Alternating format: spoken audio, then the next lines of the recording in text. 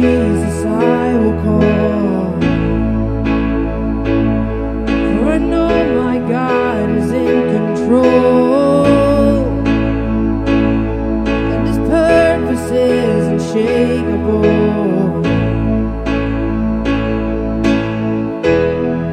Doesn't matter what I feel, doesn't matter what I see, my hope will always be in your promises to me.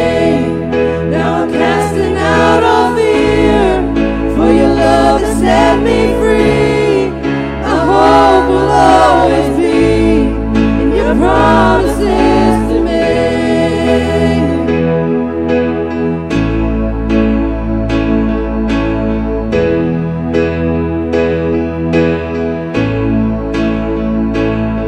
As I walk into the days to come, I will not forget what you have done. For you have supplied my every need. Oh, and your presence is enough for me.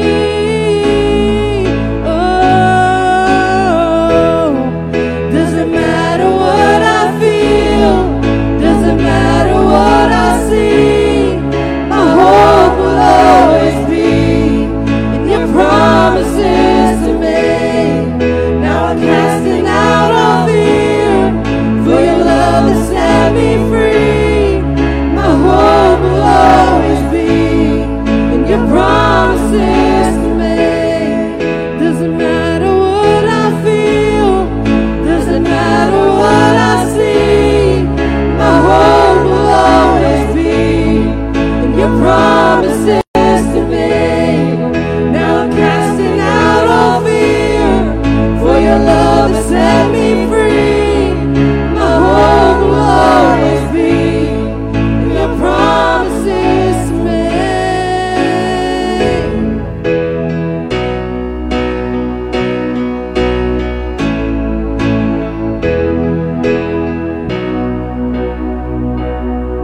You will always be more than enough for me.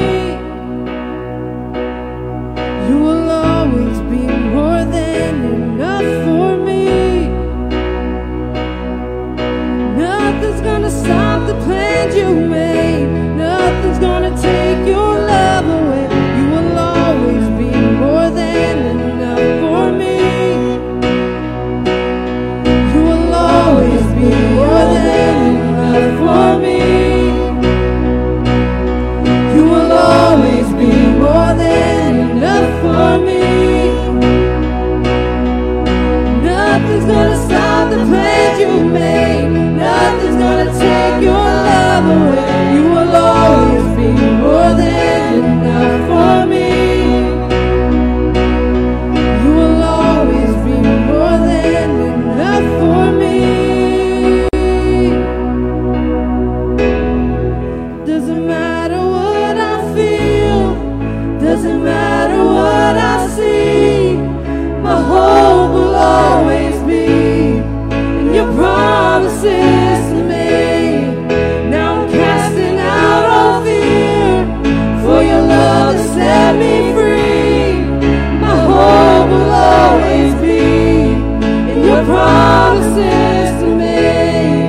Doesn't matter what I feel, doesn't matter what I see, my hope will always be in your promises to me. Now I'm casting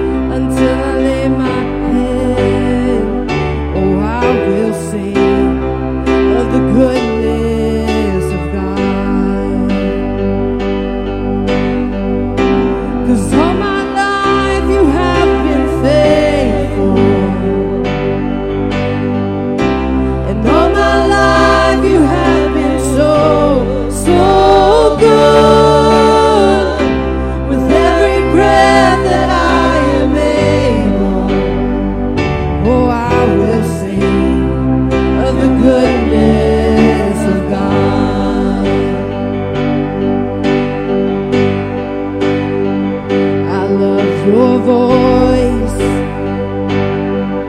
You have led me through the fire in the darkest nights. You were close like no other. I've known you as a father. I've known you as a friend. And I have lived in the goodness of God. Yes. 'Cause all my life you have been faithful. And all my life you have been so, so good. With every breath that I am able, oh, I will sing of the goodness of God. Sing all my life. And all my life you have been faithful. And all my life you have been so, so good. With every breath that I am able, oh, I will sing of the goodness of God. 'Cause your goodness is running out, it's running after me. Your goodness is running out, it's running after me.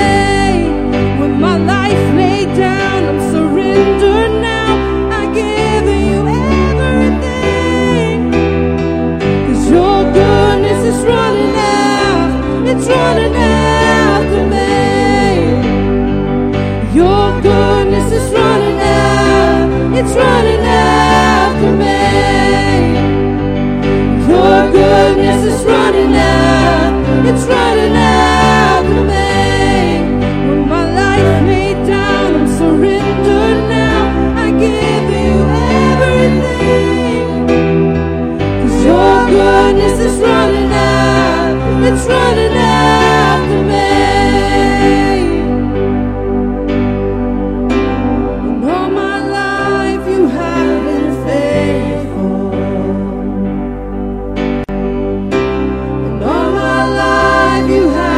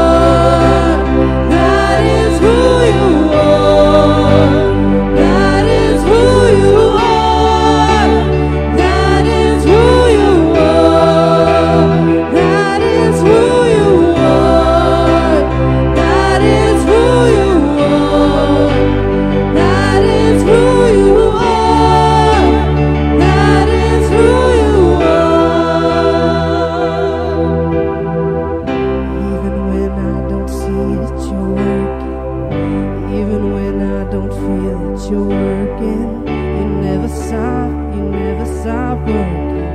You never stop working. Even when I don't see it, you're working.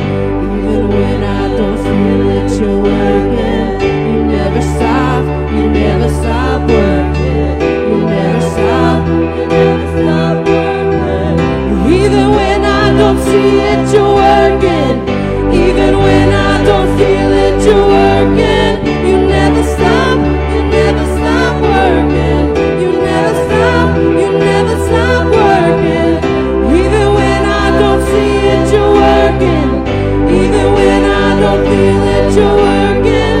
You never stop working. You never stop. 'Cause you are waymaker, miracle worker, promise keeper, light in the darkness. My God, that is who you are. And you are waymaker, miracle worker, promise keeper, light in the darkness. My God, that is who you are. That is who you are. That is who you are. That is who you are. That is who you are. That is who you are. That is who you are. That is who you are. That is who you are. Even when I don't see it, you're working. Even when I don't feel it, you're working. You never stop working. You never stop working. Even when I don't see it, you're working. Even when I don't feel it, you're working. You never stop working. You never stop.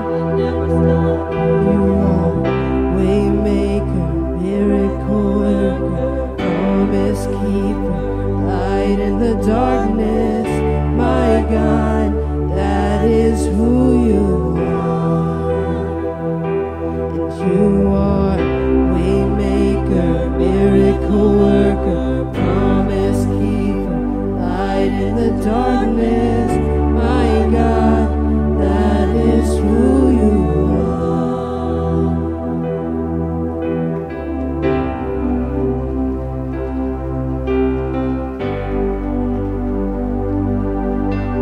Hey, come on, you can do better than that. Come on, give the Lord a hand clap of praise this morning. Thank you, Lord. Thank you, Lord. Thank you, Lord. Thank you, Lord.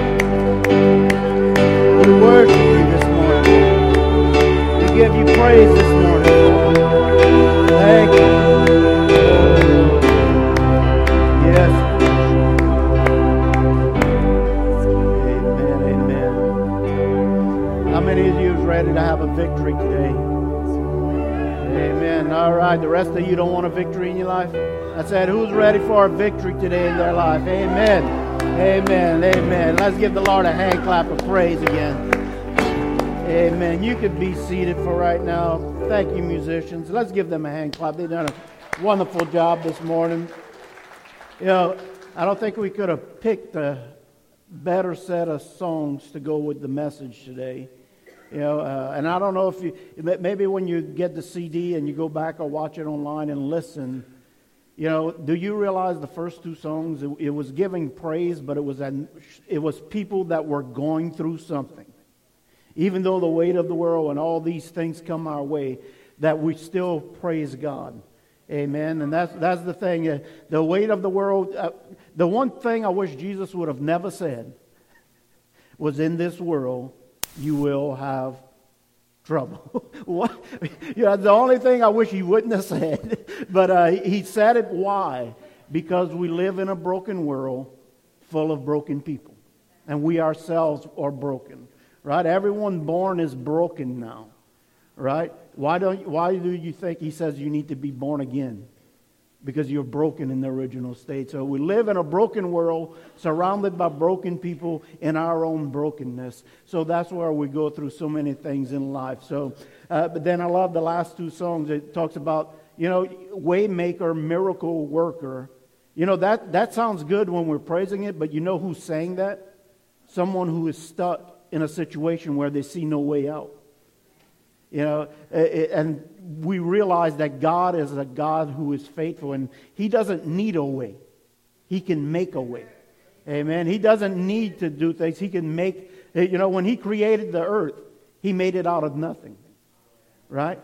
So He don't need stuff to make. He can make out of nothing. And so we understand that God could deliver you, save you, and get you through all these different things. So let's just begin in prayer. If you get your notes out. Amen. We're actually doing a part 2 called Conquering the Giants, and I'll just quickly talk a little bit about what we mentioned last week, and so you could go back online and watch that message, or get you a CD in the back if they still have some left of last week's message. But let's just go to the Lord in prayer. Father, we just come to you right now. Father, I just lift up each and every person that's in here or that will be listening online, Father God, or any type of way, Father, in the future. Father, that are going through something in this life, that are battling something in this life. Father, we just pray and lift them up right now, Father God. And we know that you are the way maker, miracle worker, Father. And I just pray that you place inside of each and every one of us the faith, Father God, to overcome our fears, the faith to overcome our doubts, Father God, that we could walk in victory, Father God, because we're going to see a victory. So I pray right now that every deaf ear be open to hear the truth, spiritual truths of your word this morning. Father, I pray that every blind eye be open to see the spiritual truths of your word this morning. And I pray that every mind can comprehend, Father God, your spiritual truths this morning. And most of all, prepare each and every heart to receive this morning, Father God, your word. Let the seeds be planted. Let your word be planted in each and every heart, Father God. Let us be transformed by the renewing of our mind this morning, Father God. Give us a spirit of wisdom and revelation that we may know you better. In Jesus' mighty and precious name, and everyone says, amen, amen, amen. Let's give the Lord a hand clap of praise before we get started. Amen. What I want to just share a little bit this morning is Jada. There we go. I didn't see y'all earlier. Before we get started there, I just want to present a couple of CFC membership certificates. Jada and Abel have been coming here since they were children, things, and they've filled out the applications to join the church. So I just want to call them up here: Abel Berg and Jada Berg. Two of the newest members of Christian Fellowship Church. Amen.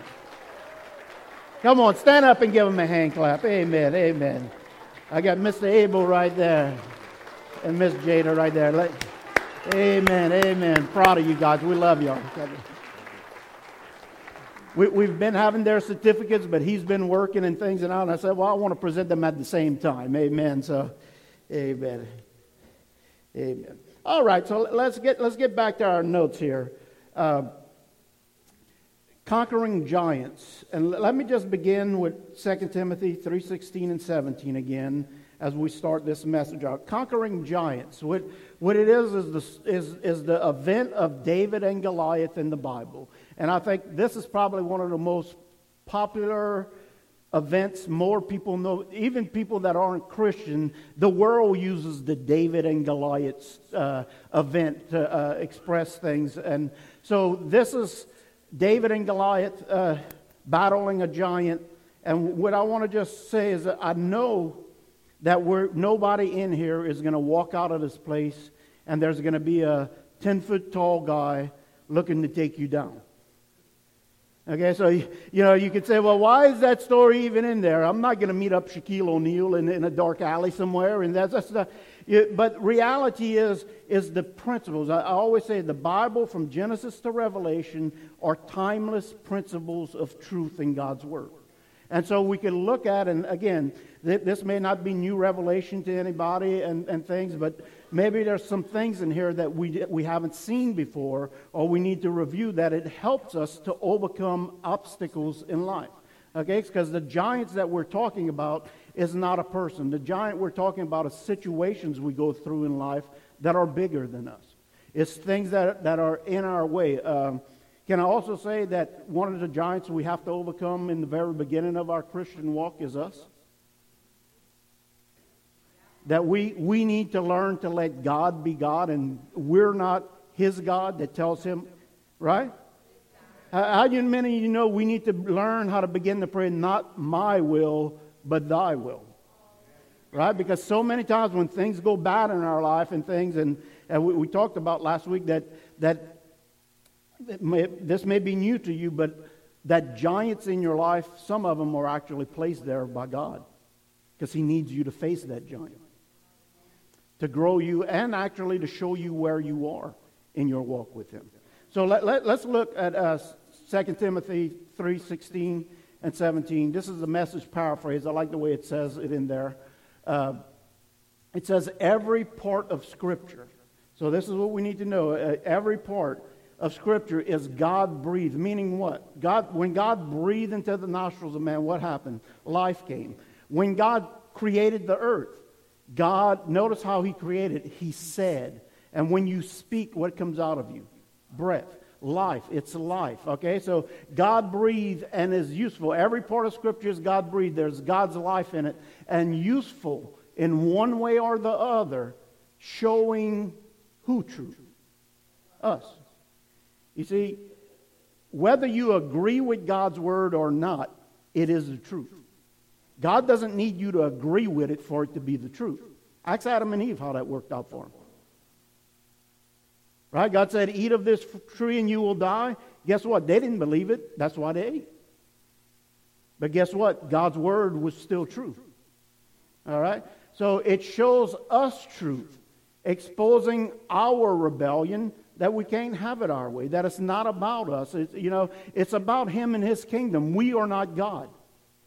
We are His servants here on earth. And it says that it correcting our mistakes and training us to live God's way. And verse 17 says, through the word we are put together and shaped up for tasks that God has for us. Why are we put together? Remember, we're broken. We live in a broken world. We're broken people, and when we become born again, God begins to put our life back together like a puzzle that has been shattered and put together. And how many of you know sometimes, how many of you worked on a puzzle and you kind of wanted to jam a piece in that wasn't quite right there, and you want to make it fit? Well, God says, no, we can't do that. He wants to put you back together the way He wants, so you could to do whose task? His or yours? His. Right? That's why Jesus says, not my will, but thy will be done.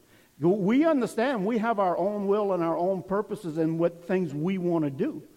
But that we got to conquer that giant in our life and take that out. So it says that the Word puts us together and shapes us for the task He has for us. And I want you to understand, and I'm going to just mention this part now, that when David went to fight Goliath, he took 5 smooth stones. Now, again, God does not want you to pick up a rock, put it in a slingshot, and sling it at the forehead of your spouse when you get upset. Right? That's not what it's talking about. Okay? Or someone you're angry at that you sling it and throw. That's not what it's talking about. But what that timeless principle was, it's what we use to fight. How we fight. And one of the best weapons we have is His Word. So you could say, well, let's take a stone, and the stone is His Word. That is the truth, that I could begin to battle the strongholds in my life. And think of that word. A stronghold is a negative mindset that we have, the way we used to think, but God's Word says He wants to correct our wrong thinking, correct our negative thinking, wants to make us think like He thinks, right? But a stronghold, break that word down. A hold is something that it has a hold, a grasp of, but it's a stronghold. That is, it's very hard sometimes for God to renew our mind. And the only way our mind is renewed is by getting in God's Word. So one of the weapons we're going to fight with, we could say today, is you need God's Word inside of you. All right? And not just when you're going into the battle. You need it every day in your life. Amen? So Amen. Let's get continue here. So again, giants in our life are those things that are out of control. They're most of the time they're not planned.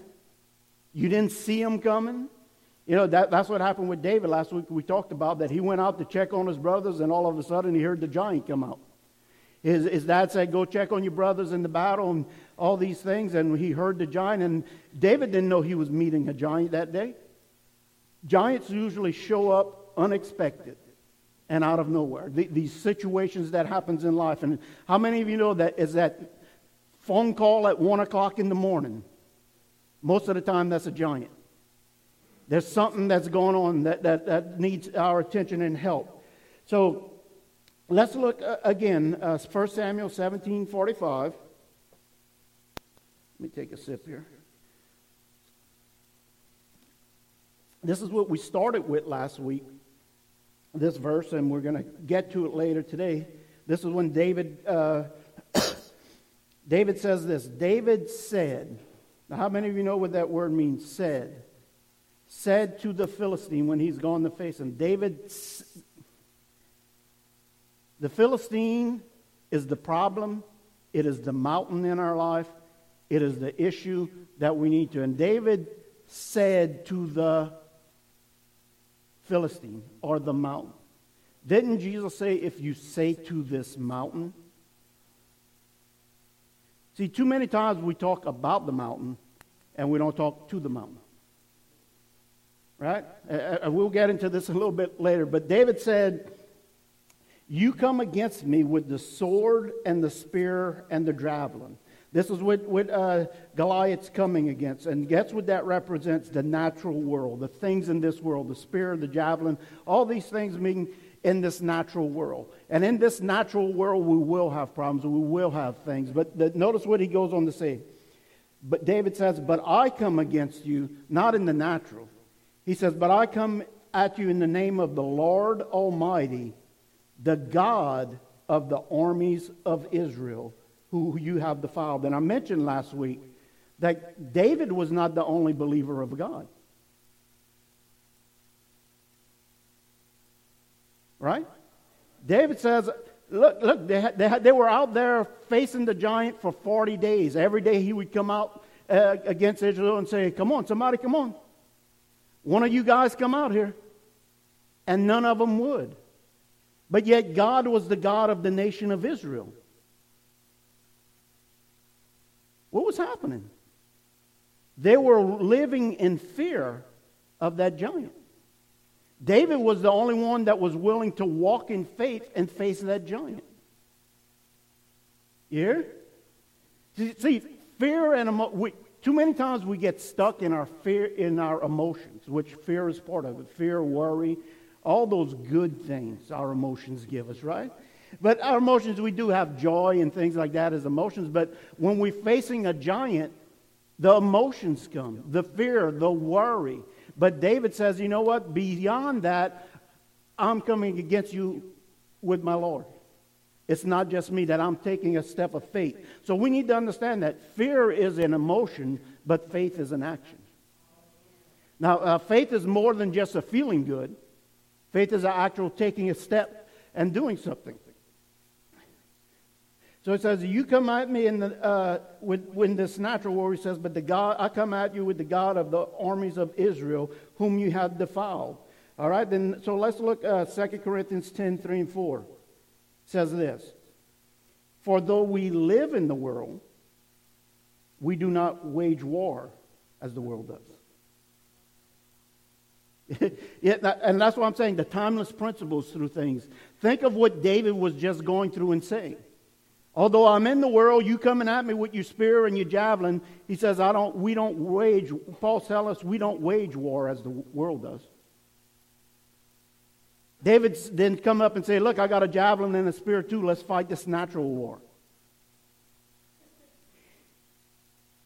He says, verse 4, the weapons we fight with are not weapons of the world. On the contrary, the weapons we use, they have what kind of power? Divine power. God's power to demolish strongholds.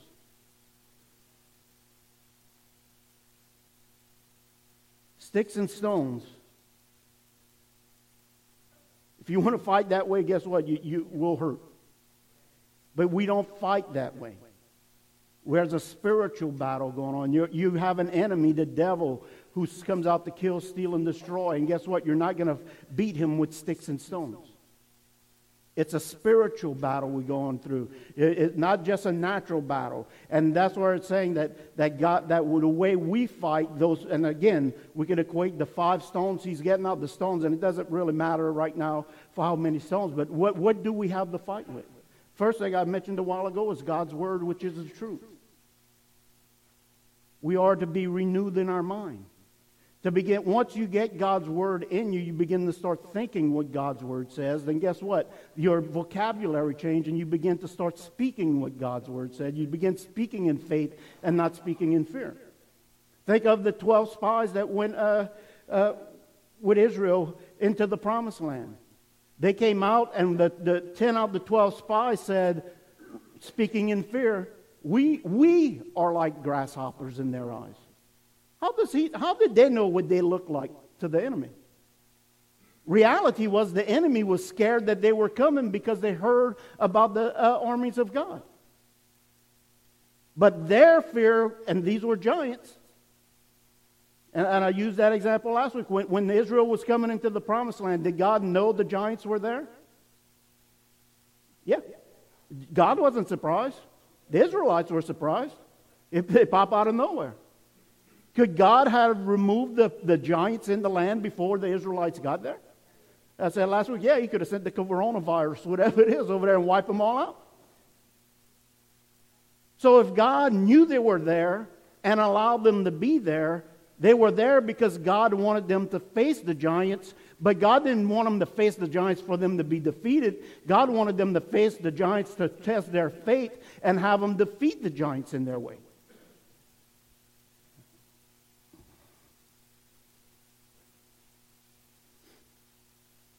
So one of the things is like I'm just saying, the Word of God, and that, how about praise and worship?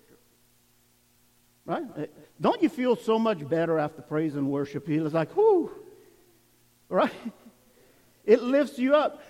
It builds you up. That's another weapon you have. Right? What about your church family? Attending church regularly, getting in fellowship and knowing people personally. How many of you know that trying to carry a load by yourself is a lot heavier than trying to share it with someone else? And doesn't the Bible say that we are to carry the burdens of one another? All right? So if you don't go to church regularly, don't have them fellowships, you're trying to carry this all alone, where God never designed you. God never designed you to be alone. God always designed you to be in relationship with other people. So, again, let's get going here. Hebrews 11:1 says this, which we used last week. Now faith is the confidence we have, confidence we hope for, and the assurance about what we do not see. And I told you last week to circle the first 2 words, now faith. And I think it's important that we understand this now faith is being confident, or other versions say being sure of. Right? So there's not that fear, but we're sure of what God's Word says. But I really like to focus on the first 2 words, is the now faith. How many of you in here, show of hands, have been through something and you know God's taking you through it? Okay? So you had the faith to go through that. But let me tell you something. When you face the giant today or tomorrow, you need faith today. But I can look back and remember what God's done, and it'll help stir up that now faith. Right? God had took Israel through other battles before. But they didn't stir up that now faith. That when they went, they said, oh no. So we need to have now faith. I need the faith now. When that problem, that giant shows up in my life, today or tomorrow, I need now faith for the immediate thing I'm in. And then he goes on to say this. Hebrews 11:6. And without faith, it is impossible to please God. Okay, because anyone who comes to him must believe that he exists and that he rewards those who earnestly seek him. But I want to focus on that very beginning. And without faith, it's impossible to please God. Well, how do we know we have faith or not?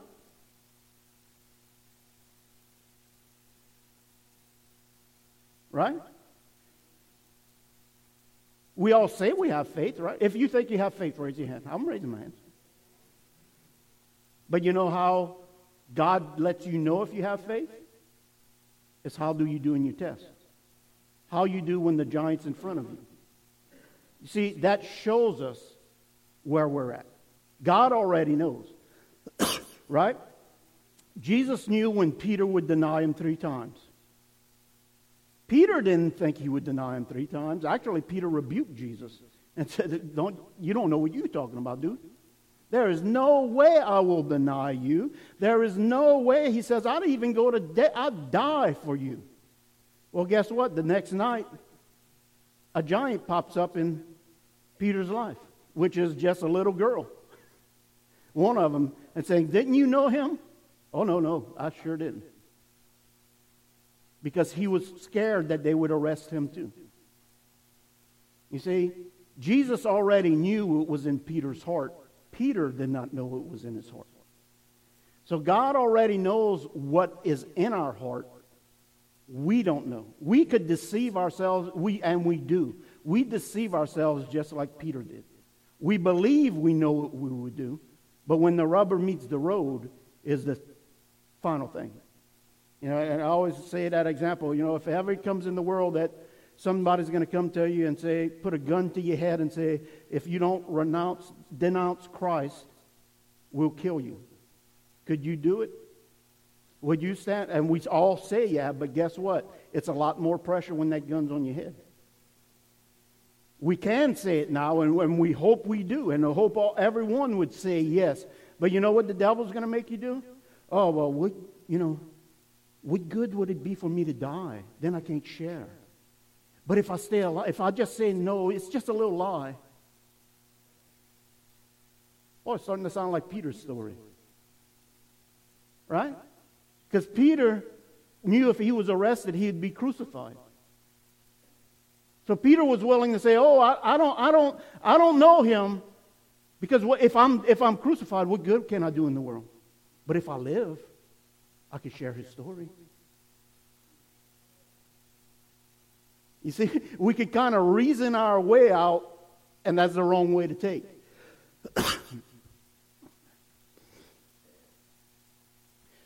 So faith is only shown when we go through a test. And let me just stop here for a second. And I mentioned this last week and really the week before.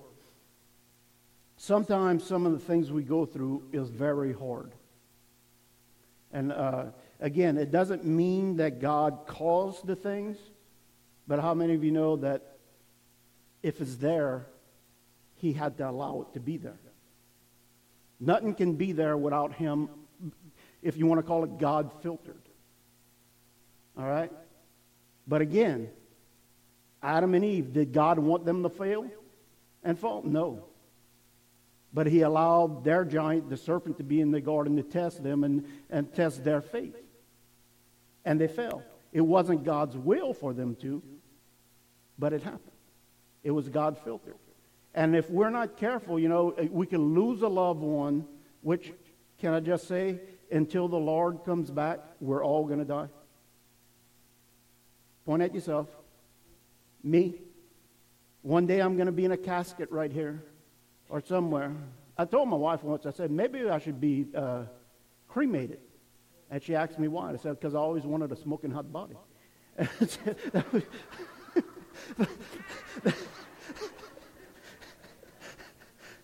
That's the only way I could get it. I like cookies too much and stuff like that. So, but until the Lord comes back, we still face the penalty of death in this body.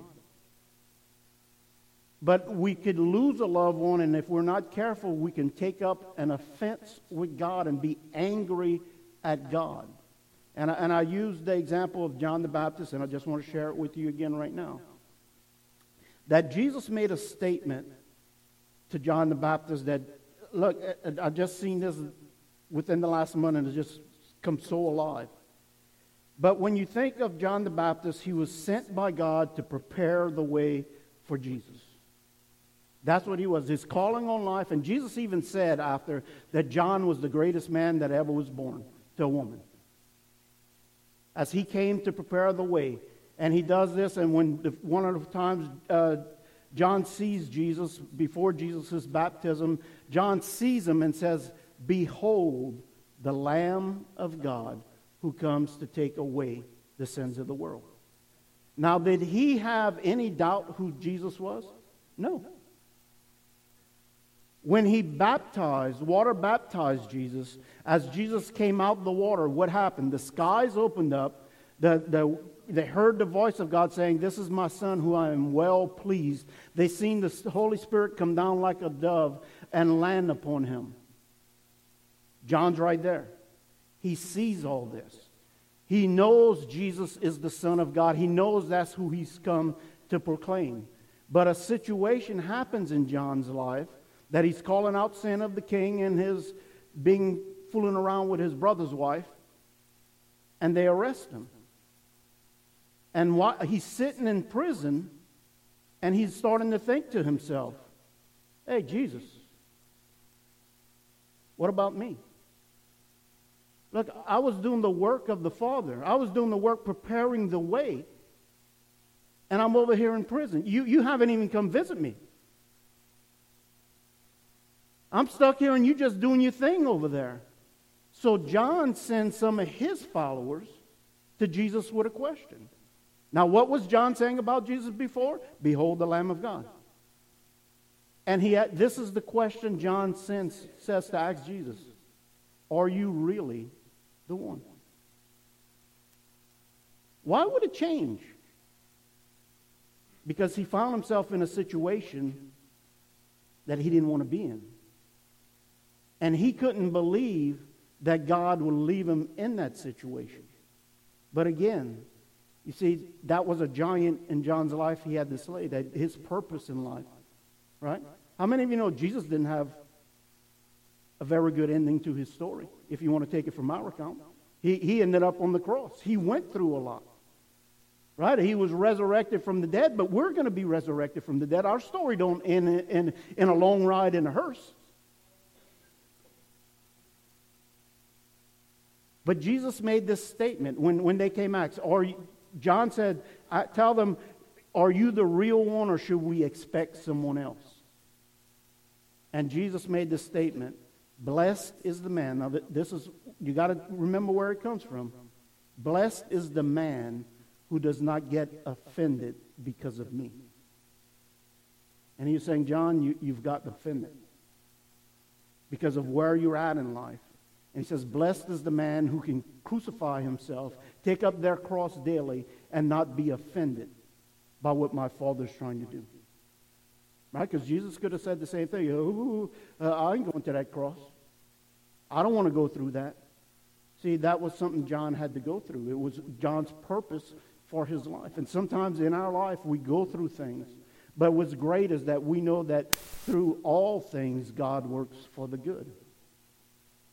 Right?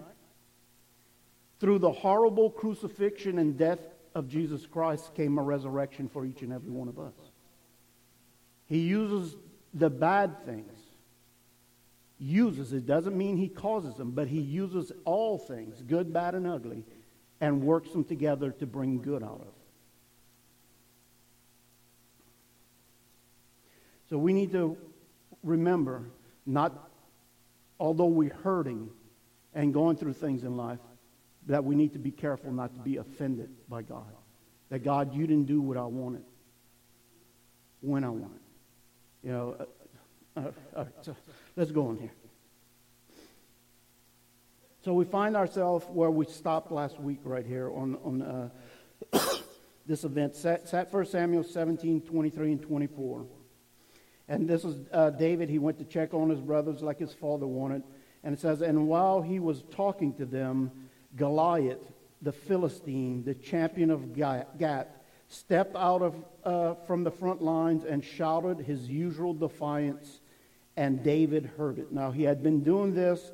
David wasn't there, but Goliath had been doing this to the nation of Israel for 40 days. All right, and it says, whenever the Israelites saw the man, the giant, they all fled from him in what? Great fear. Now, wasn't David's God their God? Right? But David said, we see David says, it's because of that God that I'm going to face you. See, they weren't ready. They weren't ready. They were giving in to their fears. And as we talked about last week, before this point came, it says it was early in the morning, and as usual, Israel went out, took their battle stations, and kept shouting their battle cry. Right? Woo! Jesus is good. God is good all the time. They high-fiving each other, going good. Everything's good when the giant's not there. Right? Think about that. The giant's not in the picture. They're all excited. They're shouting battle cries. As soon as the giant comes out, they're like, anybody ever had one of those little dogs? They might weigh like 3 pounds, and they think they're the baddest thing on the planet Earth, and they're barking and barking at you. And as soon as you stomp your feet at them, the tail goes between the legs, and they go off. That's basically what's happening. Before the giant came out, they all shouting their battle cries of how great their army is. But as soon as the giant came out, they all ran in fear.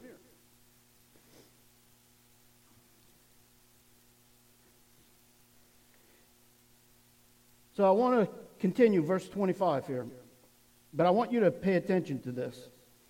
What's going to be happening here? I want you to see 4 things of the way people are acting. David is the one who finally answers the call to fight the giant. So the whole nation of Israel is cowering in fear. Nobody wants to go fight the giant, and David steps up and say, I'll go. So wouldn't it seem like everybody would say, yeah, all right, finally somebody's going. Sad to say, he was criticized more by the nation of Israel and everyone else, even his brother, for answering the call of God to go. And he was going to go to kill the giant so they could be free. But he came up through more opposition, not only of the giant, but everybody that should have been supporting him and helping him do what God called him to do. Now, so I want you to notice these 4 things that go on there as we're going to read this. There's Saul and all the Israelites, all of them. They're giving in to fear. They're living by fear, not by faith. They're walking by fear, not by faith, because every time the giant came out, guess what happened? They took off and ran. Now, David's brother, what we're going to read in a minute, Eliab, is a very jealous and angry at David. And we're going to see that a little bit later, but why he's angry is, if you go to chapter 16, is when God told Samuel to anoint a new king. And he calls all Jesse's sons, which is David's father, to come in and walk before him. And God's going to show him which one of Jesse's sons is going to be the new king after Saul. That he's going to anoint him with all. Well, guess what? They told David, don't even bother coming. Said, just go watch the sheep over there. Don't even bother coming. And one by one, they would walk in front of Samuel, and Samuel would look at him and say, man, this one's got the muscles, this one's Saul, this one's that, and God would say, not him. Not him. Not him. And then finally, there was no more brothers except David. And Samuel says, is there one other? And they said, David. And David comes in, and God says, that's the man. He anoints him as king. And this is what the God says. Man looks at the outward appearance, but God looks at the heart. Okay? So, we're going to see after a while, David's brother, who is jealous and angry at David, wanted to be king. But God knew that when the giant came, although he was much bigger and stronger and looked more like a warrior than David, would cower in fear when it came to the giant. But God knew that David's heart was right. Making sense? Then there's another guy in this thing called Goliath. So Israel is acting on fear. David's brother, who is an Israelite, is jealous and angry. Goliath is what? He's got all his trophies out and he's polishing them up. Goliath is walking in pride. Saying, there ain't nobody. Ain't none of you runts going to come here and take me. And really, when you read the whole thing, when David actually comes out against him, he got insulted. Like, what am I that y'all send this little run out against me? He was so full of pride, and guess what comes before the fall? Pride. He in his mind, no one could beat him. And then there was this one little guy, David. He was the only one walking in faith. We walk by faith, not by sight. And we know who the hero in the story is, right? So let's get reading here, okay? 1 Samuel 17, verses 25 through 33. It says, now the Israelites had been saying, do you see how this man keeps coming out? He comes out to defy Israel. They say the king will give great wealth to the man who kills him. He will also give him his daughter in marriage and will exempt him from the taxes of Israel. Now, notice what's going on here. 40 days, all the warriors have been talking about Goliath. Right? It's all in their conversations. Who's going to go out? Who's going to do this? This giant here. And guess what I mentioned earlier? Talking about something and doing something are two different things. They've been talking for 40 days, and guess what? If they would have still if David wouldn't have showed up on the 41st day, 50th day, he would have still been showing up, and all they would have been doing was still talking. Fear gets us talking. Faith gets us praying.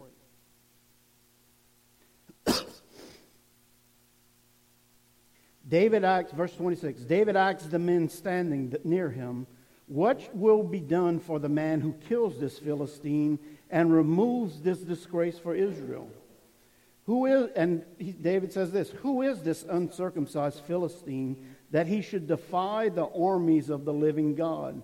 Verse 27 says, they repeated to him what they had been saying, and they told him, this is what will be done for the man who kills him.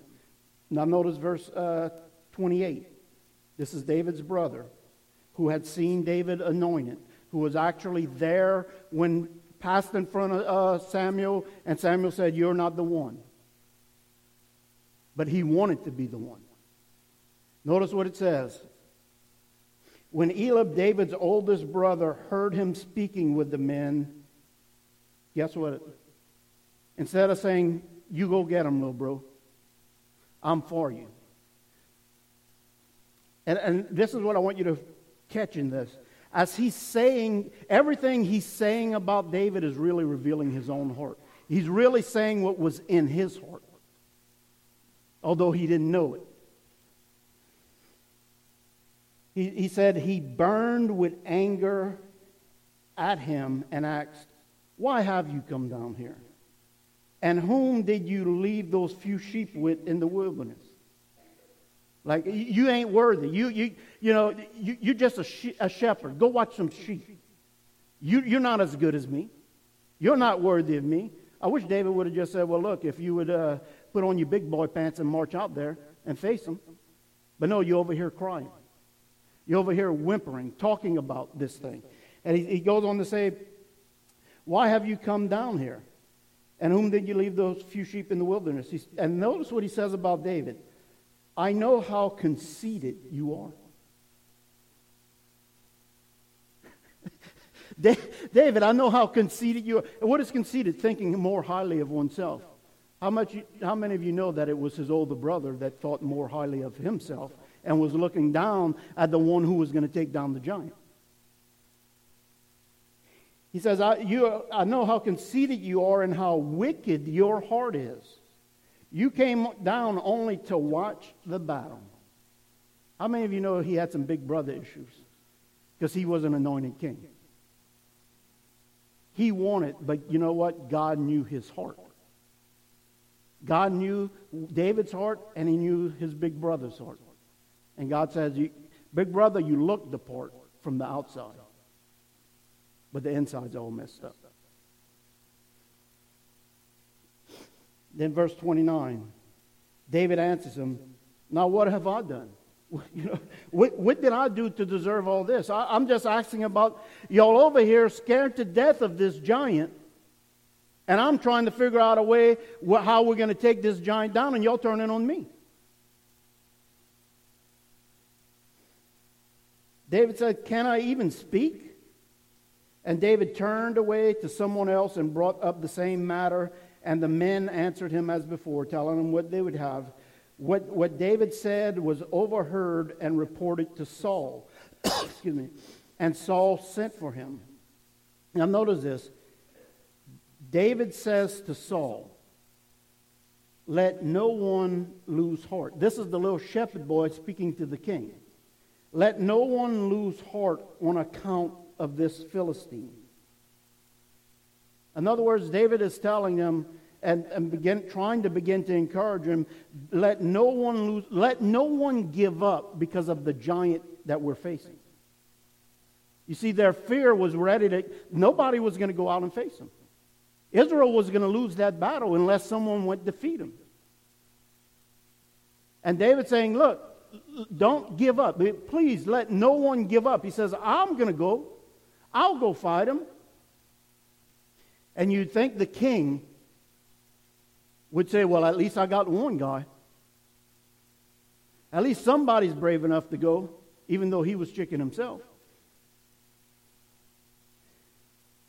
Here's the encouraging words from the king. You are not able to go out against this Philistine and fight him. You are only a young man, and he has been a warrior from youth. Think about that statement.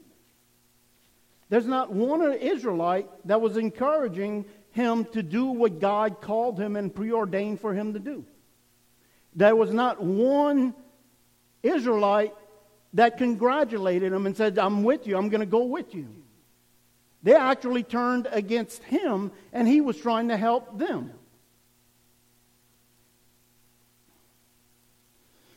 So I want to point out these three things here to look at. Letter A. And as we're going to continue to read through this event that took place, first thing we need to do that we see that David did was remember God has a plan and purpose for your life. If you don't remember God has when you're facing a giant, you need to remember God has a plan and purpose for your life. I got a little lanyard here for you. That's not on your note here, but and I use this one all the time. This is one of my favorite verses in the Bible, is Ephesians 2:10, if you'd put it up on the screen. Remember, God has a purpose and plan. Remember, timeless principles throughout the Bible. Notice what it says. We are God's handiwork, or something says God's creation, God's workmanship. In other words, God made you. The Bible says that before you were formed in your mother's womb, God knew you. He formed you in your mother's womb, okay? And he says, created in Christ Jesus. And that's why I want to stop here for a second. Why does it say created in Christ Jesus? I want you to see there's a giant in between those two things. Where we were created, born, and then it says about created in Christ Jesus. Think about this. When we're born into this world, we are already facing an impossible task of salvation. Jesus says there's a giant in your way now, and with man it is impossible. And he's talking about being lost. But he says, but with God, all things are possible. In other words, you could go at it with all your might, all your strength, all your weapons of this world. You'll never gain salvation. It's only through God that He sent His Son. So there's a giant between the handiwork and the created in Christ Jesus that we have to overcome, and that is salvation, and it's only one through Jesus Christ. Right? As David fought Goliath, it wasn't David's skills, it was God behind him. So we see that first giant you go through is being saved. He says, but then he says, we are created and saved to do good works. Which, who prepared? God prepared in advance for us to do. Do you see that God has a plan and purpose for your life? The devil has a plan and purpose too. To kill, steal, and destroy God's plan for your life, to keep you from fulfilling God's plan, to keep you, like the Israelites, cowering behind the rocks instead of conquering giants.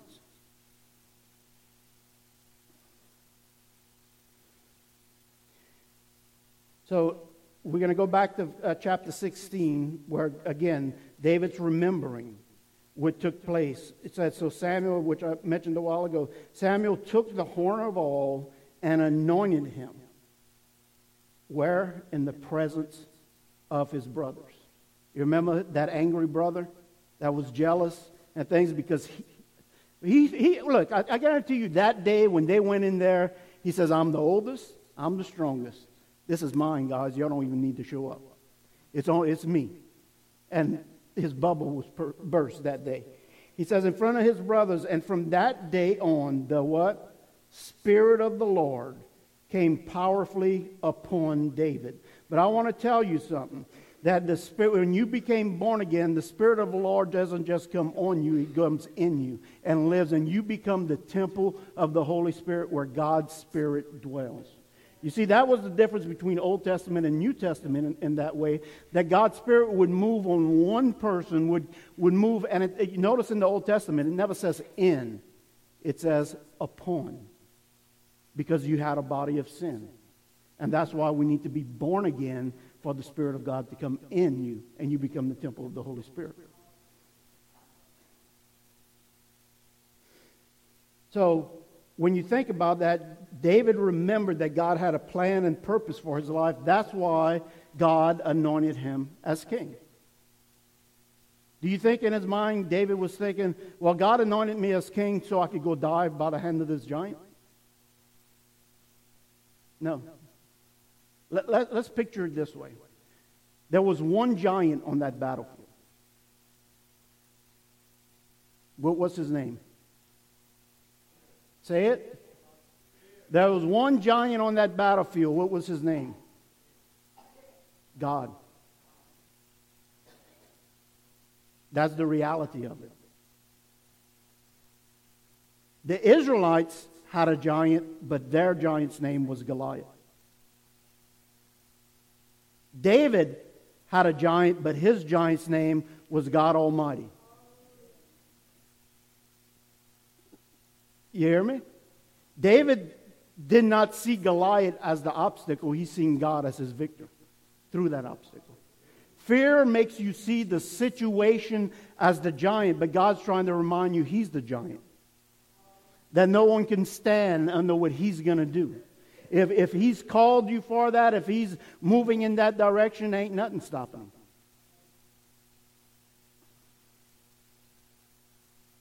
So I'll ask you that question now. What's the giant in your life? God. It's not the situation.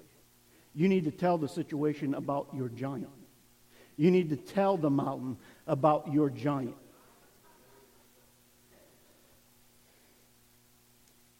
Letter B. Remember about God's protection. Remember about God's protection. Can I tell you something? Raise your hand if you're here today. Well, I didn't mean to confuse you. Raise your hand if you're here today. Okay, almost everybody. I don't know. Do you know the only reason you woke up is because God wanted you here?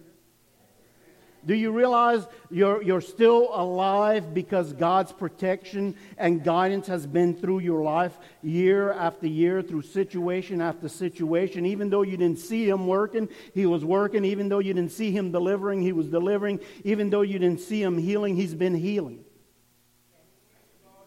I need to remember that the only reason I'm here today is because of what He's done in the past.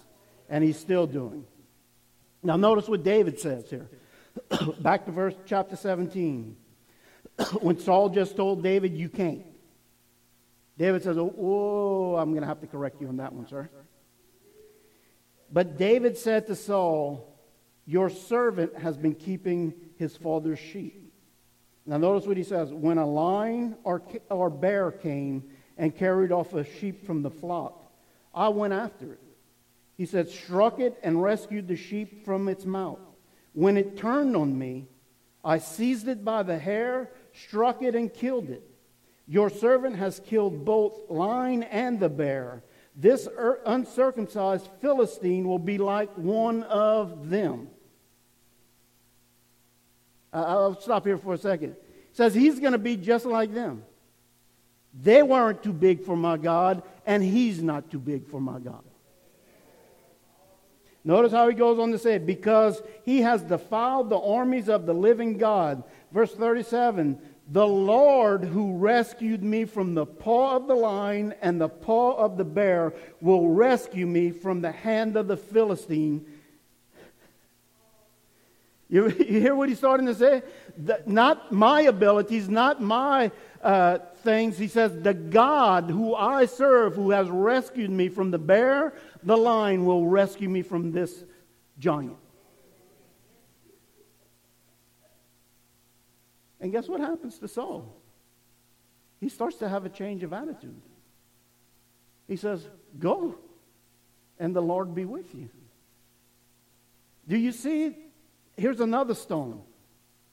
The words we speak. Notice how he was speaking in faith and things, and it's beginning to turn the king's heart around. That, you know what? Maybe you got something, dude. Maybe you can go. You see, one of the stones in our little sack for our weapon is what we speak. Do you speak defeat or victory? Don't give me that old story of I speak reality. Reality has nothing to do with faith. Was there a giant in their way? Yeah. What was their reality? The giant's going to kill us, and we're going to be hiding in these rocks. But David said, no. Faith is an action. It overcomes that. Letter C. Remember, it's about God's power, not yours. Remember, it's about God's ability, not yours. Remember, it's about God's timing, not yours. Boy, that's the one we don't like. God, why is it taking so long? Right? We in such a fast-paced society, you go through the drive-through at a thing and look, hey, I ordered a hamburger 3 minutes ago and I still don't have it. Right? Can I tell you something? It's Burger King, but he's the King of Kings, but you don't get it your way with him. Right? Think about that. The Burger King here on earth is you get it whose way? Your way. You see, you're on your throne. You're the king. But God says, you got to kill that giant. Not your will, but his will, which includes his timing. And I tell you what, I've never known God to be early. Right? Right? I've never known him to be early. Like, oh man, why? It's because of us. It's to build our faith, to build us up in our walk, trusting him. So remember, it's about him. Notice what happens here. So Samuel says, go, Lord, be with you. Verse 38 says, Then Saul dressed David in his own tunic, which is a clothing thing that goes over. He put his coat of armor on him, a bronze helmet on his head. David fastened on his sword over the tunic and tried walking around because he was not used to them. And David says, I can't go in these. He said this all because I'm not used to them. So he took them off. In other words, David was saying, I can't go with these natural war things and win. I'm going to get clobbered. In the natural, he is much bigger, much stronger, he's a champion in the natural world. And if I try and fight him in the natural world, I'm going to lose. So he says, get this junk off of me. He says, I'm going to fight him as God took me and rescued me in the past. I'm going with my little slingshot.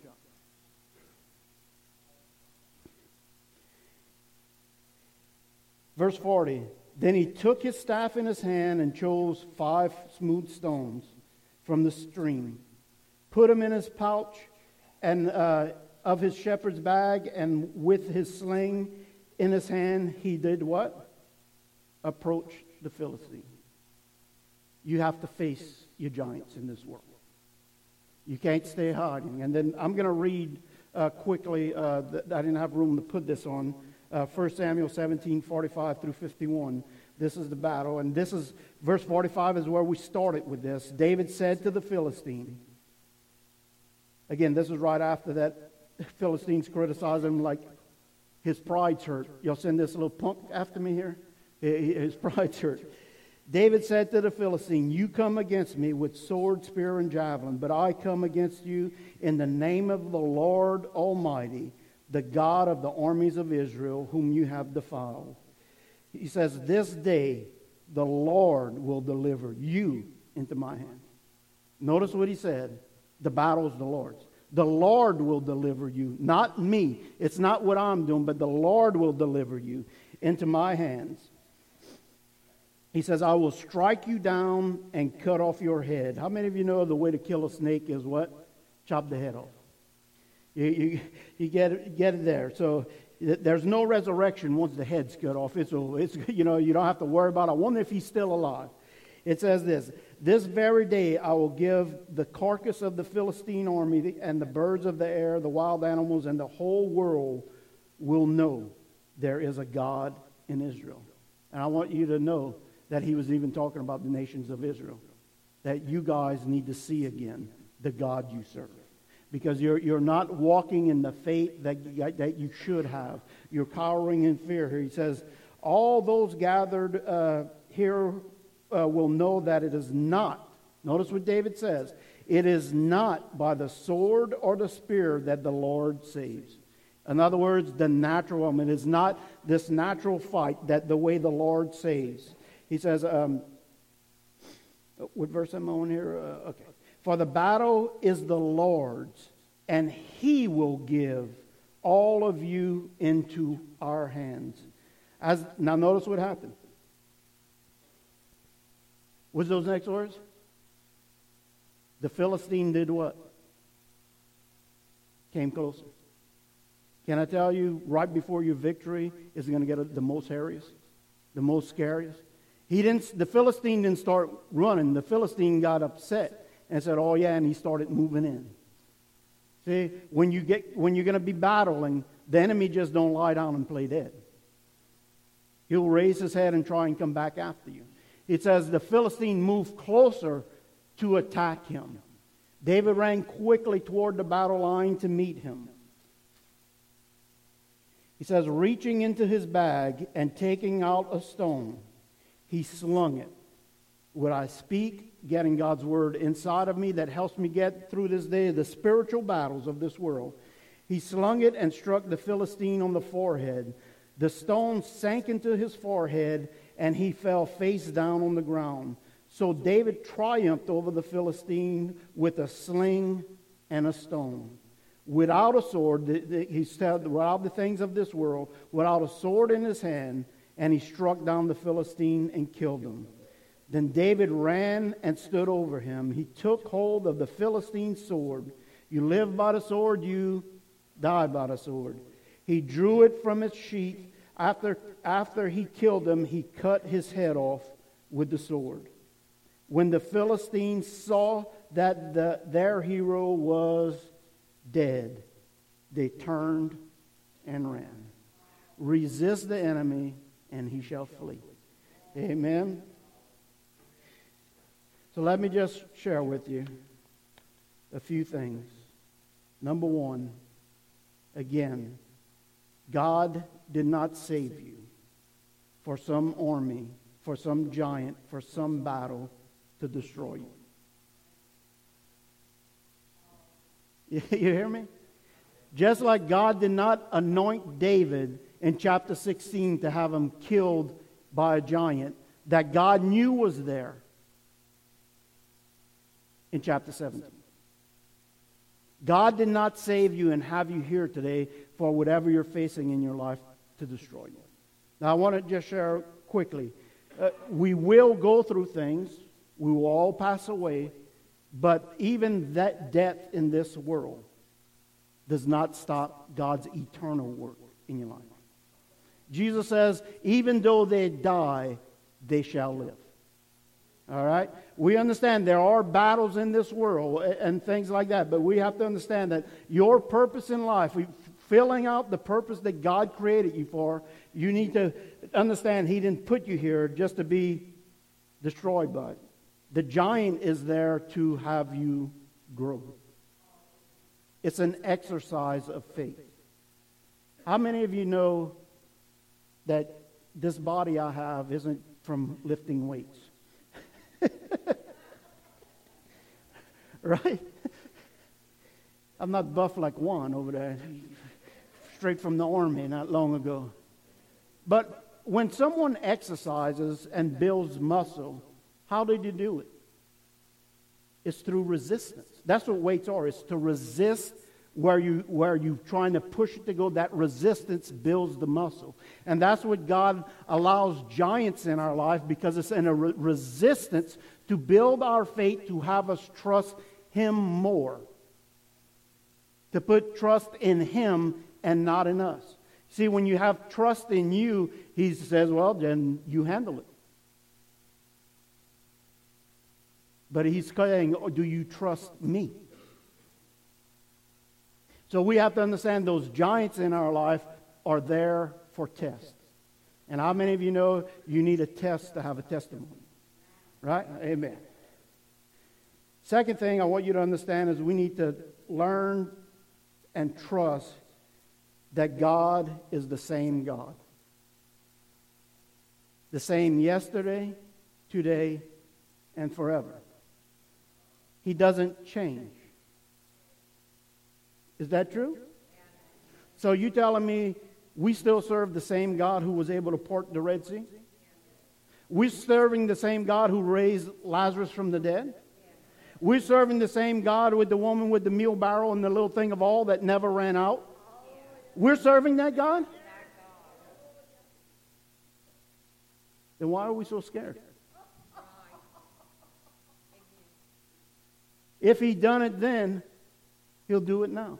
Let me tell you, stop, pump the brakes. According to His will and plan in our life. If it doesn't go the way you want it, do not get offended by Him, but know that you're still part of the will going on in life.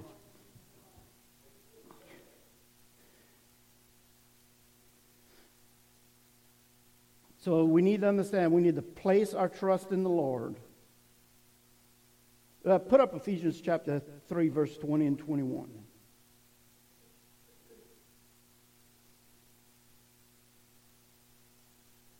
I want you to notice this. We're talking about the same God we serve. That they served, we're serving. Now to Him who is able to do immeasurably more. What does that word immeasurably mean? It's easy. I can't say it. I got tongue tie. Immeasurably more means it's beyond what you can contain, beyond what you can measure. More than all we. Well, hold on. What's that word? Ask. Do you notice it doesn't say more than we talk about? The Israelites were talking about the giant, but they weren't asking their God to deliver him. So we need to learn that prayer. Asking God for his help in the situation. Not talking about the situation, asking God to move in the situation. It's two totally different things. They were talking about the situation for 40 days. David showed up in one day and it was over. More than we can ask or imagine, according to whose power? His power. And where is it at work? Within us. Go to the next verse. To him, now this is what I want you to understand. We serve the same God yesterday, today, and tomorrow. To him be the glory, which he said he'd do immeasurably more to the church and in Christ Jesus throughout whose generations? Not just the past. Throughout all generations, forever and ever. Forever and ever. He done it then, he'll do it today. Amen.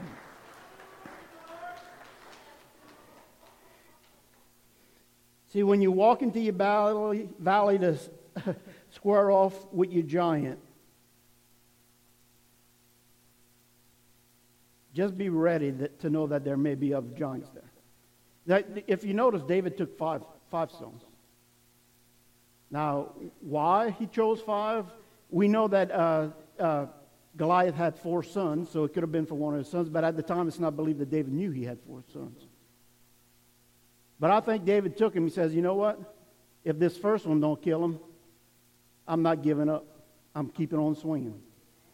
I'm not going to stop. I'm going to keep on keeping on. And another thing is, you know what? If he goes down, any one of you boys want to come on, I'm ready for you too. You keep on fighting. Keep on slinging. In other words, he was saying, guys, after I throw this first stone, there's more fight in me. I'm not giving up. This isn't my last fight. I'll fight every day if I have to. There's more fight in me. He knew he might miss on the first shot, but he kept on slinging. He would have kept slinging. So whether you believe me or not today, here's the matter of truth. If you're a child of God, you are a giant killer. The power of God lives inside of you and is working inside of you. You are preordained to be a giant killer, not to cower in fear. Let me stress this. You are a giant killer not because you possess any power, but because you serve a God who possesses all power. You're a giant killer not because you possess any power, but you serve a God who possesses all power. You're a giant killer not because your aim is good, but because you serve a God that never misses. You hear me? You're a giant killer not because you got a great aim, but it's the God you serve never misses.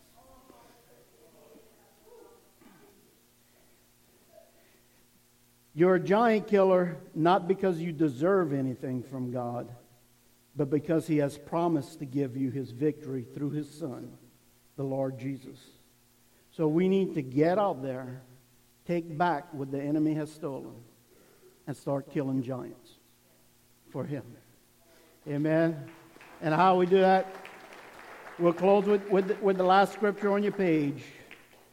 Zechariah 4:6. So he said to me, this is the word of the Lord, Zerubbabel, not by might nor power, which meaning earthly weapons, but by my Spirit, says the Lord Almighty. We need to fight the way David fought, and we'll kill giants all the time because of him. Amen. Let's stand to our feet as we close in prayer.